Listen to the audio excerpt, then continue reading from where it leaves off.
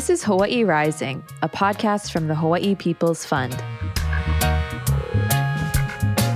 Hey, revolutionary war flag is flying high, no eye to eye. I'm Suyuno Amos. I'm Kenji Cataldo. Our guests today are Laura and Victoria, the founders of Project Koa Yoga. Project Koa Yoga diversifies yoga and wellness in Hawaii while uplifting Hawaii's people, land, and culture. They are expanding what yoga can look like in Hawaii by offering lots of different programs that increase people's access to yoga. Teaching trauma-informed yoga and meditation with NGO partners who serve marginalized communities such as houseless folks and survivors, as well as providing scholarship-based yoga teacher training for BIPOC and queer, trans, intersex, asexual, two-spirit, and Mahu folks.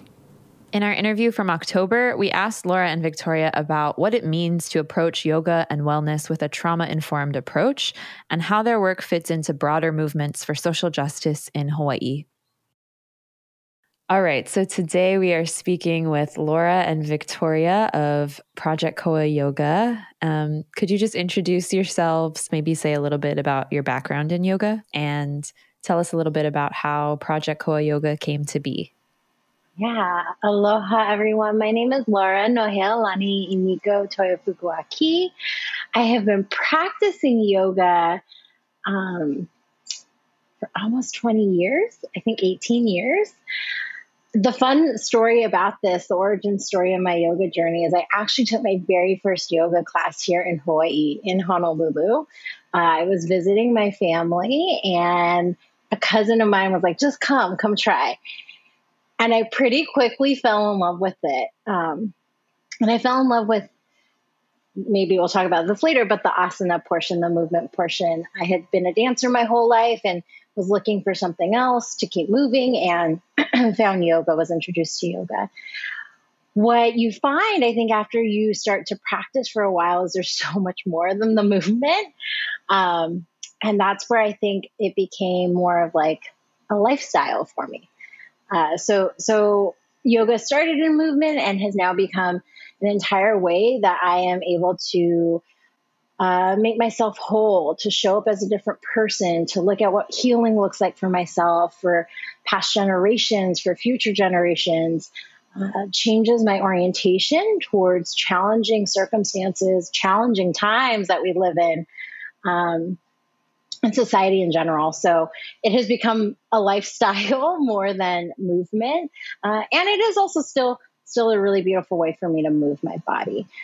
So that's a little bit about my yoga journey. And yeah. I'm Victoria. I'm obviously the other half, the co-founder. People like to joke and say I'm the project of Project Koa Yoga because I connected with Laura on a more social service, interesting dynamic where she was practicing yoga as let me just be very actually matter of fact, practicing trauma-informed yoga at a shelter nearby where I was actually next door running a similar shelter, but for young minors, youth around the ages of 12, sometimes transitional age youth, like 18. And, she was so sweet. I tell this story a lot to people because she literally came like looking like who we would say like a yoga teacher. She had her mat and she was like, hi, hello, I'm Laura. And I'm like having a whole bunch of kids, teenagers near me. And we're trying to run into the shelter. And we're like, who is this? What do you want? What are you talking about? And that started how really Project Koa Yoga is. It's really touching base with folks, having an understanding, teaching them that yoga is for everyone. She sold this idea that I can even teach yoga in your facility. You can even be a teacher yourself. And not to make this a whole hour and a half podcast, but after many, many discussions of those broad ideas, teaching yoga, being a facilitator of color, being BIPOC, having trauma-informed yoga in a shelter for teenagers, at a homeless shelter, at a transitional age shelter, with pregnant people, with at a domestic violence shelter. I was just like, this is very intriguing. And she does have a background in social services as well, but that's sort of like my thing, being that she didn't want just someone else that taught yoga. She didn't want someone else to go into business on a mind frame that is just about expanding and diversifying, but it's also someone who knows the community, knows different aspects of connections to community, BIPOC community especially, and not afraid to talk about the need for culture embedded into different wellness practices. And so she felt like I was that missing piece, essentially. And we're both sort of nonprofit, NGO, social service kind of people, but we understood, like, if we're going to go into this business and we make these business decisions, we're going to go in as two co-founders, two women of color, and try to change the framing, the narrative, the landscape of what yoga looks like in Hawaii. And then she'll be able to kind of expand more on why it was important to have a business partner, because actually Laura started this idea and had Project Koa a year before we had actually met. She already had things in mind where she knew she wanted to do a yoga teacher training for BIPOC. Specifically, she knew that she wanted to incorporate yoga more into the community, whether it be transitional homes, schools, other kind of learning centers or community centers. And literally, we all know it takes a village. You can't do this all alone. So I appreciate and respect the time it took for her to kind of find that matching person. And I'm honored to be that other half. And just in case some people aren't familiar with the term, could you give a brief explanation about what trauma-informed yoga, what that means? Yeah, so I really love this question. So thank you for asking it, because one, trauma-informed is a really hot catchphrase right now. I think it's popping up in a lot of spaces. And in yoga, there's specifically like a trauma-informed and a trauma-sensitive. You'll see those two phrases usually, or also sometimes trauma-conscious yoga. So I'll just share, I think language is important. And the way that I have taken this language and the way I see it. So I think when you are sensitive to something, I almost imagine like an empath, or qualities of an empath. It is that, like, I know trauma has occurred. I can feel it. I can see it. But this like sensitivity to it. And that's not what we do. One thing that we really specifically train our teachers is that we are not therapists and we are not doctors, right? We are yoga teachers. So I'm not here to diagnose anyone, to prescribe anything, to say to not go to see a doctor, or that there aren't other avenues that might be necessary. That's not our role. So to be trauma informed is for us to actually educate our teachers on what is happening in the body when trauma is occurring, when trauma has occurred, when we're experiencing intergenerational trauma, which is a lot of the work that we are dealing with.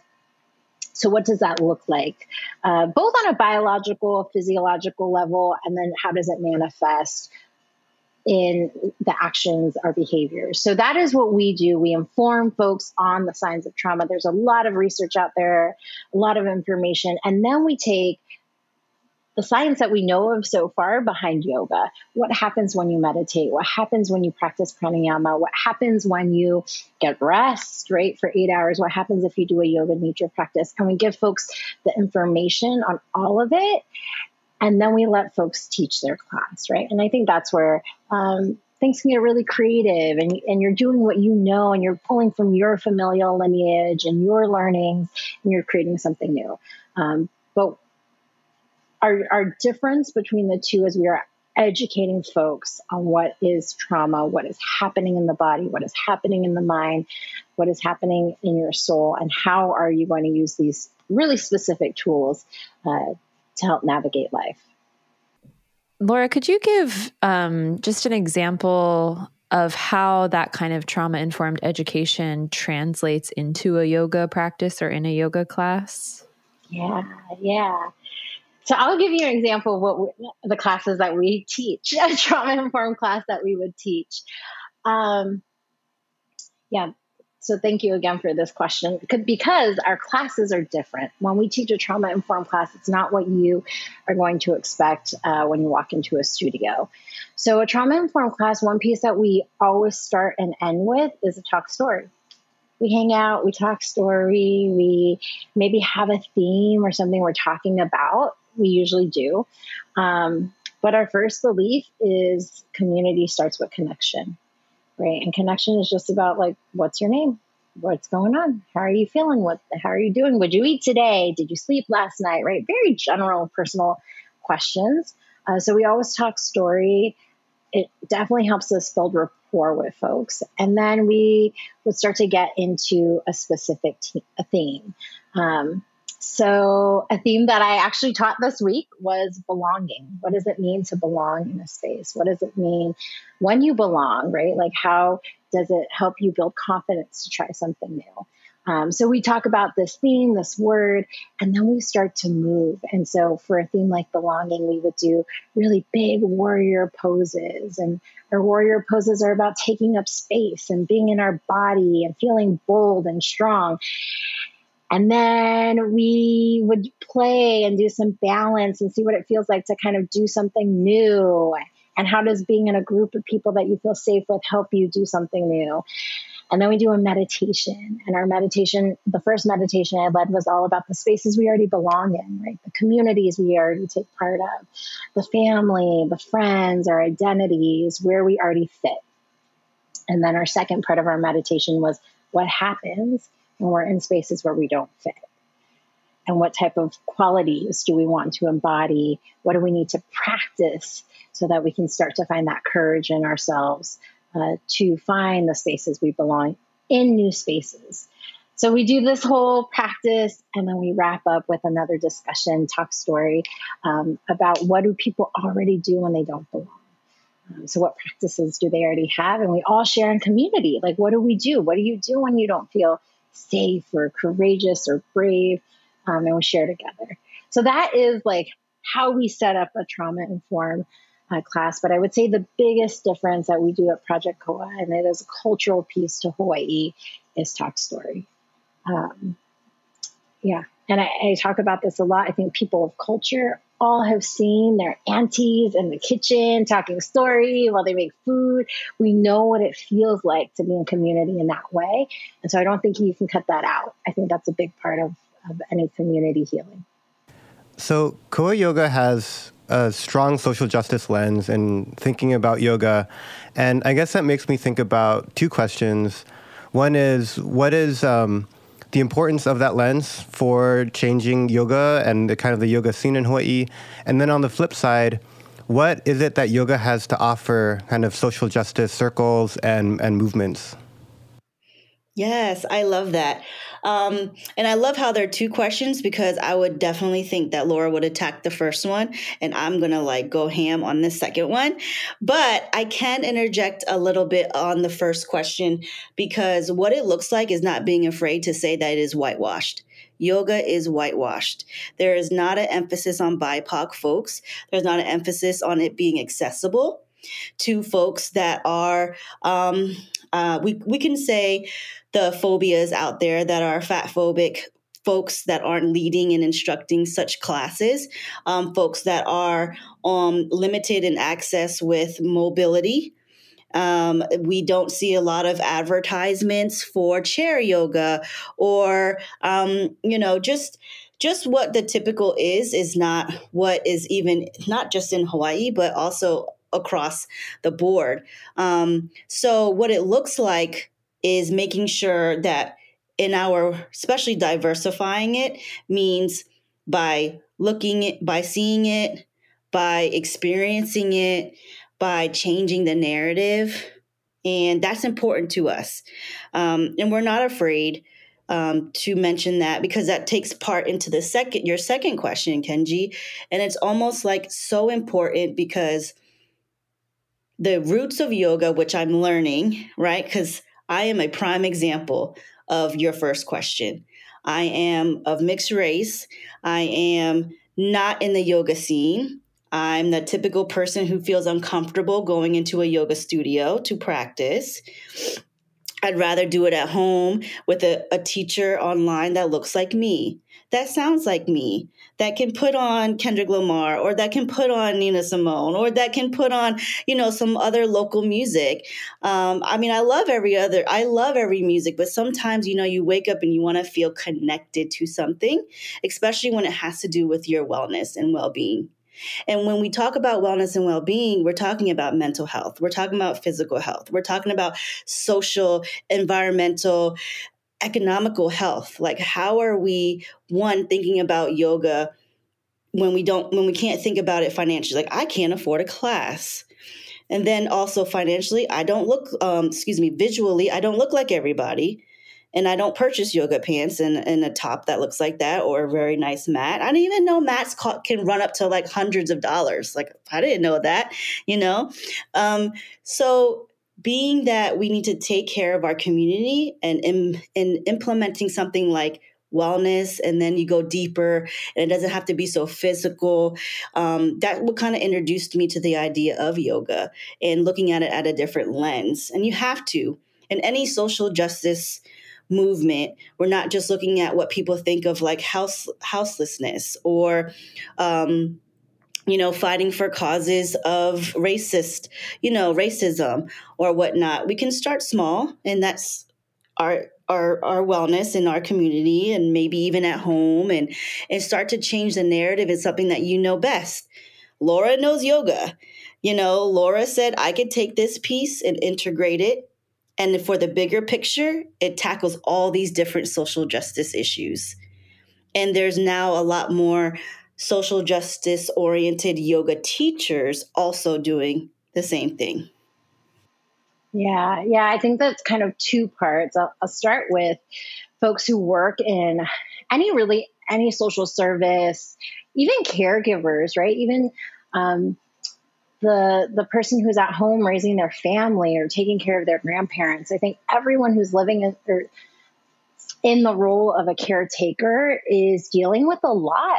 And it's not only a lot of times like physical stress of having to care for somebody, but it's also the emotional stress of seeing people that we love going through transitions and changes in their life. So in that regard, the practice of yoga and on a much vaster or larger scale is meditation, mindfulness, principles of how to live. And when we look at all of those things, for caretakers, these can be really valuable, right? So maybe you can't get on your mat and do a 60-minute vinyasa flow, but could you take 5 minutes to like breathe and calm your nervous system and show up fuller for yourself? So then when you show up in a space to take care of others, you are in the right headspace. And your body doesn't take on as much of the experience of the other person you're taking care of. So when I think about caretakers, that's where I think yoga can be super helpful to ground you, to give you this foundation and this stability when times are changing and shifting. And we saw that a lot, I think, coming out of COVID and in COVID. A lot of the partners we have were 24/7 facilities. They were in it. They did not get time off. They were never at home. If anything, they were working more and away from their families and had a lot of health risk. And so we were there with them to say, like, how can we support you? Because the work you do is so important. And a lot of folks depend on you showing up in a really full way. So I think in that regard of folks who are in the front lines of social justice issues, of social service, of caring for their families, that's how yoga can be supporting their holistic care. Now, the second part of how does social justice come to yoga? I think it always was a part of yoga. I think we lost it in the West when yoga was colonized and capitalized. And so we're just trying to show that it was always there. So one of the first principles of yoga is this term ahimsa. If you look at any yoga teacher who's talking about social justice, they're talking about this principle, ahimsa. And ahimsa means non-harming. But more importantly, it means that when harm is being done, you are standing up and you are taking responsibility and standing side by side with the folks who are being harmed to say that this is not right. So it's not just about saying like, oh, I'm not causing harm. It's also saying, no, there's harm being done in the world. And what am I going to do about that as a global citizen? So that's where I think you can't remove social justice away from yoga. But I think it has been removed in a lot of spaces because it's not always, people don't always want their yoga with that social justice lens. They want the yoga that's going to make them feel good. And a lot of these issues don't make you feel good because, one of our amazing students said, if you want to decolonize yoga spaces, you have to admit that your space is colonized, right? And so I think the social justice lens, when you put it in your yoga, you have to actually look at, oh, what ways am I actually causing harm, even though I don't want to see that, right?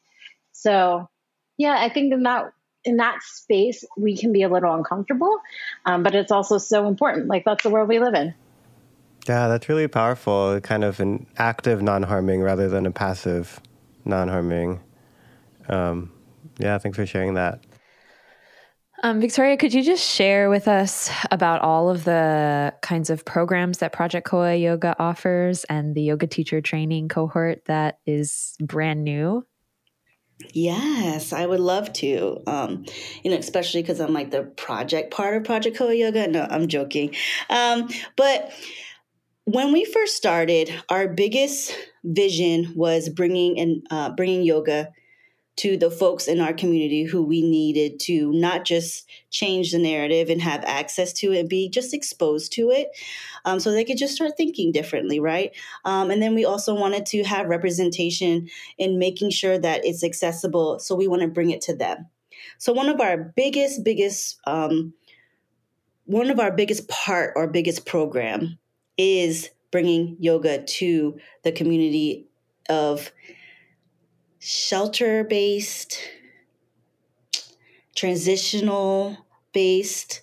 I don't want to say houseless because these folks are in a place where they are temporarily seeking shelter, right? So we have a population that we work with that we get to have these experiences with that are of different ages and different backgrounds. So I could talk a little bit about our partners, which there's a homeless shelter for transitional age youth, 18 to 24. There's a shelter specific to the population that are being exploited, sexually exploited. We also are in a treatment center with youth and minors that are severely emotionally disturbed, experiencing different mental health crises. And we also work with veterans. We also do programming based on your level of need or request. So, for example, we were able to participate recently in a local basketball summer camp. And, the idea was to just kind of introduce them to consent, your body. And who thinks of contacting a yoga teacher for that? So that's already changing that narrative because you are in your body, you're practicing. The practitioners are very aware, especially trauma-informed practitioners, are very aware of that need to be able to offer and acknowledge your own consent over your own body. So even from that, of just being aware to teach them about consent and awareness, you can move into movement. You can go into showing them how you can do a pose, or maybe a pose is not comfortable for you, so you don't initiate it. And you can speak up for yourself and say, hey, this is actually uncomfortable to me because of this. So then it's also like the opportunity to voice and take ownership of your body. And that just was in like a mini summer camp, like a day or so. And then, we also integrated into our mission of Well, Laura's goal, Laura's dream is to have more teachers be able to do that. Have more teachers qualified in trauma informed yoga so they can go into that shelter and they look like the people that they are serving. That is very important, right? Especially in Hawaii and the culture and the representation.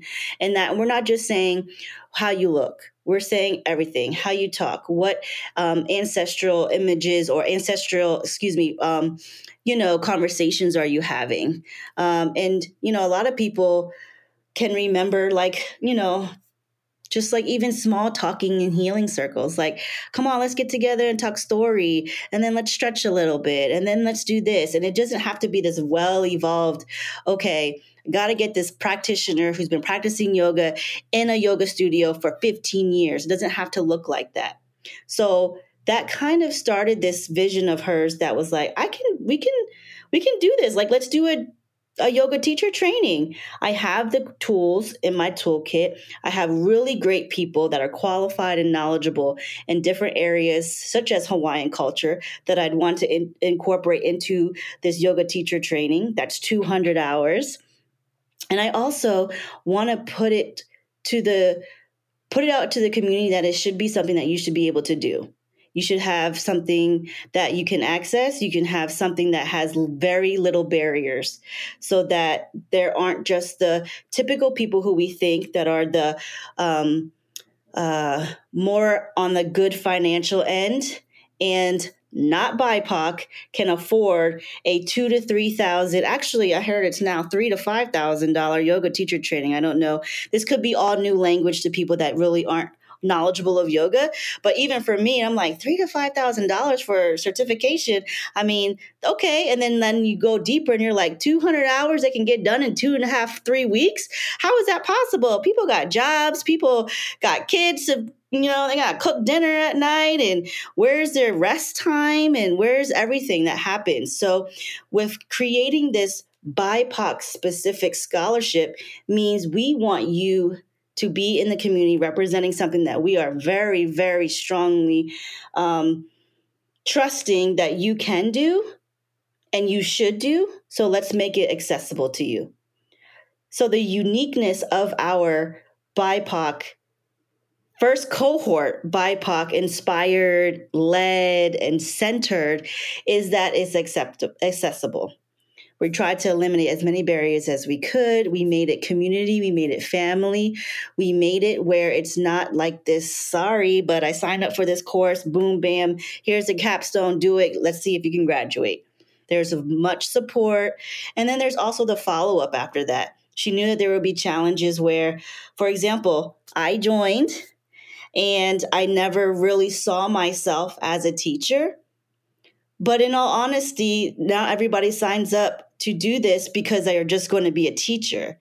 You're learning about the fundamentals. I'm learning about Hawaiian culture. I'm learning about my community, and I'm learning about what the needs are in my community, and I'm learning about how to treat my body. And that's the number one thing that I want to translate to just not my own family, but the people I'm always around.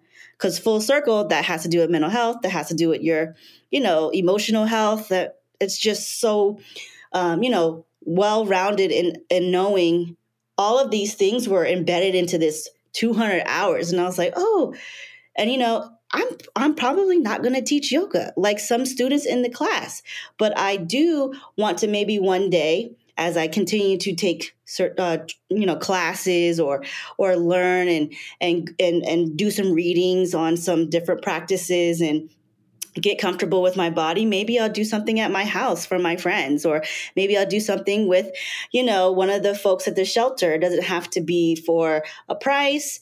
It could be an offering to the community. And then maybe I could do something like during a holiday after, we celebrate gift openings or something and be like, you know what, let's meditate a little bit here. We all just need to turn it down just a little bit. So I'm excited about that because I learned how verse it is and how it is actually made for everybody. It's really cool to hear a little about your experience in this training, especially as someone, like you said, didn't really see yourself as part of the yoga scene or really engaging in that. I'm wondering if you could maybe share your vision of how Koa Yoga, well, I guess your vision for the future and what you want this project to become, what kinds of impacts you want to see in the future. Yeah, it's funny. I don't think when we started Project Koa, we were saying like, how do we decolonize business? So I think in regards to like vision, we're not thinking about, monetary growth. We're not thinking about like how many spaces can we be in, but instead we're thinking about like how many families can this come home to, right? How can we make this more accessible to folks? How can we show up in spaces and say like, no, this is for you. This is about you. You are welcome here. So I think in that regard, it's more about contact and community for us. So our hope is to get on every part of Oahu, to start to go into the outer islands, to continue to train more teachers who are trauma informed. I will say a big dream one day is that all the folks who are coming to Hawaii to host their resorts and their cool trainings start to pay into a way that makes wellness more accessible to local folks, to Kanaka Maoli. So that would be a big dream one day, to figure out a system to make that possible. But I think our biggest win for Project Koa Yoga is to say like wellness is for every single person. And that there's no reason, whether it is financial, time, like there's no reason why we can't make wellness accessible to everyone. And so that is like, yeah, you might have kids in your class. You might have to give classes for free. You might need to change where your classes are held to make wellness accessible. So that is our goal. Something you were saying earlier about how yoga can support caretakers was, I think, really resonant with me, and also some of the other conversations that we've been having with folks who are talking about the need to malama people in the movement. And yeah, I guess I'd love to hear your thoughts about kind of the role maybe that Koa Yoga plays in this kind of broader movement, thinking across kind of all of the HPF grantees. I think the work that you're doing is bringing a really unique, it offers something really unique to the broader HPF movement. And so I'd just love to hear your thoughts about kind of your perspective as a yoga teacher or as a yoga teacher in training, and your vantage point from Koa Yoga. Yeah, thank you. Laura knows I want to say something because this is like totally our jam, and Kenji, I do want to thank you. And so, about your wonderful questions, because that is what our practice is. That is like community for us. You're even recognizing the work that we do for the activists on the streets. And, me as a yoga teacher trainee, and, the impact that Laura makes and the other teachers that I've seen going into these transitional housing areas, a quick little summary is like connections. It's definitely community over connections. When I even think of HPF, I just think of, in a cohort, and how I know other members through a missing and murdered and Native Hawaiian women and girls task force, and how we go to Ala Park and we offer whatever they need, like yoga, if they're interested, but we also partner with Project Vision, who does showers, so it's so community and it's so connecting. And I just am so glad to be a part of Project Koa Yoga in that sense, because you can't have Project Koa, the firming wood that we stand on and that we have our ancestral love for, the Aina and everything that we do, our Kuleana, everything that wraps around one major thing, and that's community. That's our people, our ancestors. And then you can't miss that and then expect to do yoga, like point blank period. What I've learned in this training is that yoga cannot exist with any of that. It's so much more than Laura said. It's so much more than movement. It doesn't even come to my mind that yoga is only movement. I can't even think that way anymore, and we can be a cohort in the Lo'i And then tomorrow we're doing like a food drive for our houseless folks. And then we're supporting one of our teachers doing their first class on a Saturday BIPOC. Like, who does that? Project Koa Yoga.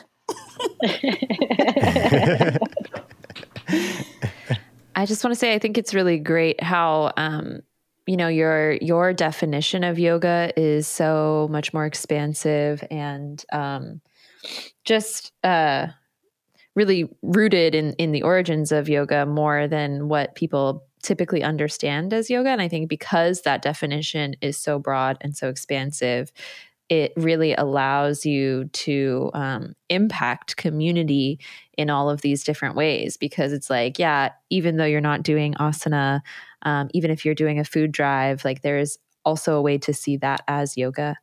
So I just think that that's really cool. For anyone who's listening, who would be interested in learning more about Project Koa Yoga or supporting your work or getting involved in some way, what are the best ways for people to plug in? Yeah, I think our Instagram is probably the best way. We post everything on there. The other thing is we're going to start launching a quarterly newsletter. So we are going to regularly offer opportunities to be in community and do service. So part of that is our BIPOC classes, showing up to support BIPOC teachers in Hawaii.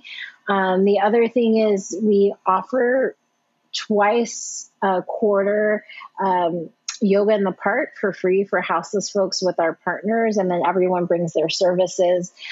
And we are going to be going once a quarter to the Lo'i. So if folks want to come and support and be in community with us, we have lots of opportunities. So if you can get on our newsletter, that'll be a really good way to find out all those dates and how to sign up. But I think the fastest way to see us and get to know us is to show up for our BIPOC classes. Those are every week. Yeah. And for me, I don't know if we're at this place, but I want to get it out before I forget, because I want to paint a scene. I always do that because I know for me as a podcast listener and those that are listening today, and they're like, who are these amazing people? I just want you to know that all four of us are in this white ivory, pure ancestral color wearing right now. We are beautiful BIPOC folks. Our pronouns can range from she, her, they, them, he, him. And I think we actually might have someone named Kenji who might be interested in being a teacher, because I think he sees himself as one already. And that, as a listener, that's how easy it is to change the narrative and see yourself as someone who practices and teaches yoga. Yeah. Oh, thank you for that. Yeah. I mean, yeah, that's really great. Thanks for visualizing that for our listeners.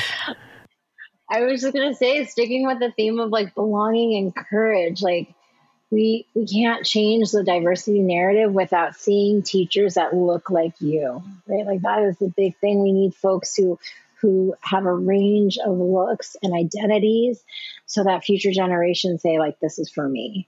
And you give them courage to keep doing this. So yes, thank you for that narrative. And I will say on also with that is we have a gentleman in our current cohort who is blind, who led us through a beautiful meditation this last weekend, visualizing his favorite beach. And it was just like, oh my God, this is why we need diversity, because I could never have done that. This is why it's so important. Wow.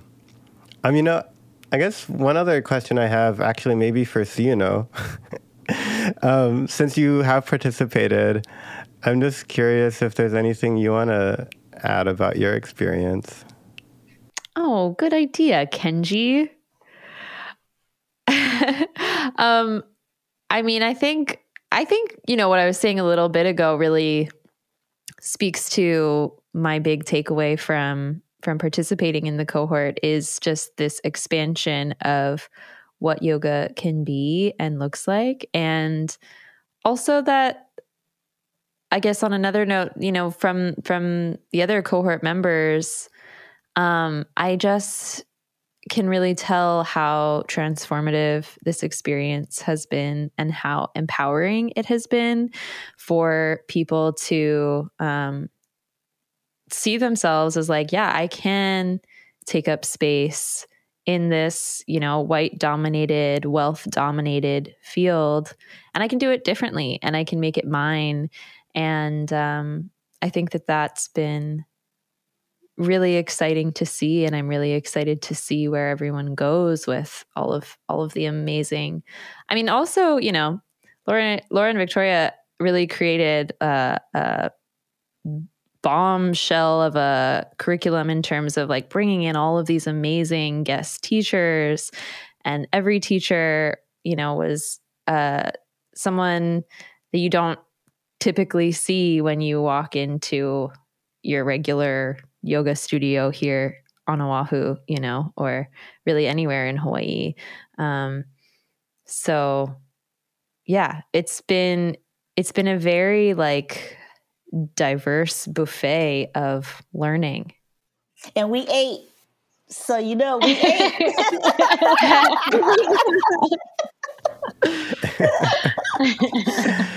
Love that. Well, on that very nourishing note, I guess, if you have any other thoughts before we close.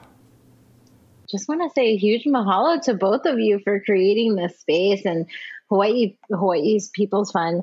The community you folks have built has been such an amazing opportunity for us. So thank you for believing in Project Koa Yoga and supporting us. Yeah. Words right out of my mouth. I am so honored to be here. I'm like continually getting like chicken skin as we sit here, because we would have not thought, and you all took it to a different level of being part of being a grant recipient. Like, this feels so community. This feels so natural in the work that we're doing. And it's just like, this is where we belong. And it feels really great to belong, just like Laura said. Beautiful. Well, mahalo to you both for making the time to speak with us and share your story today. Mahalo. Thank you. Mahalo. Hawaii Rising is a podcast from the Hawaii People's Fund, produced by me. And me. With additional support from Mickey. Our theme music is Revolutionary from the band Ukla the Mock, written and sung by Mickey Hui Hui.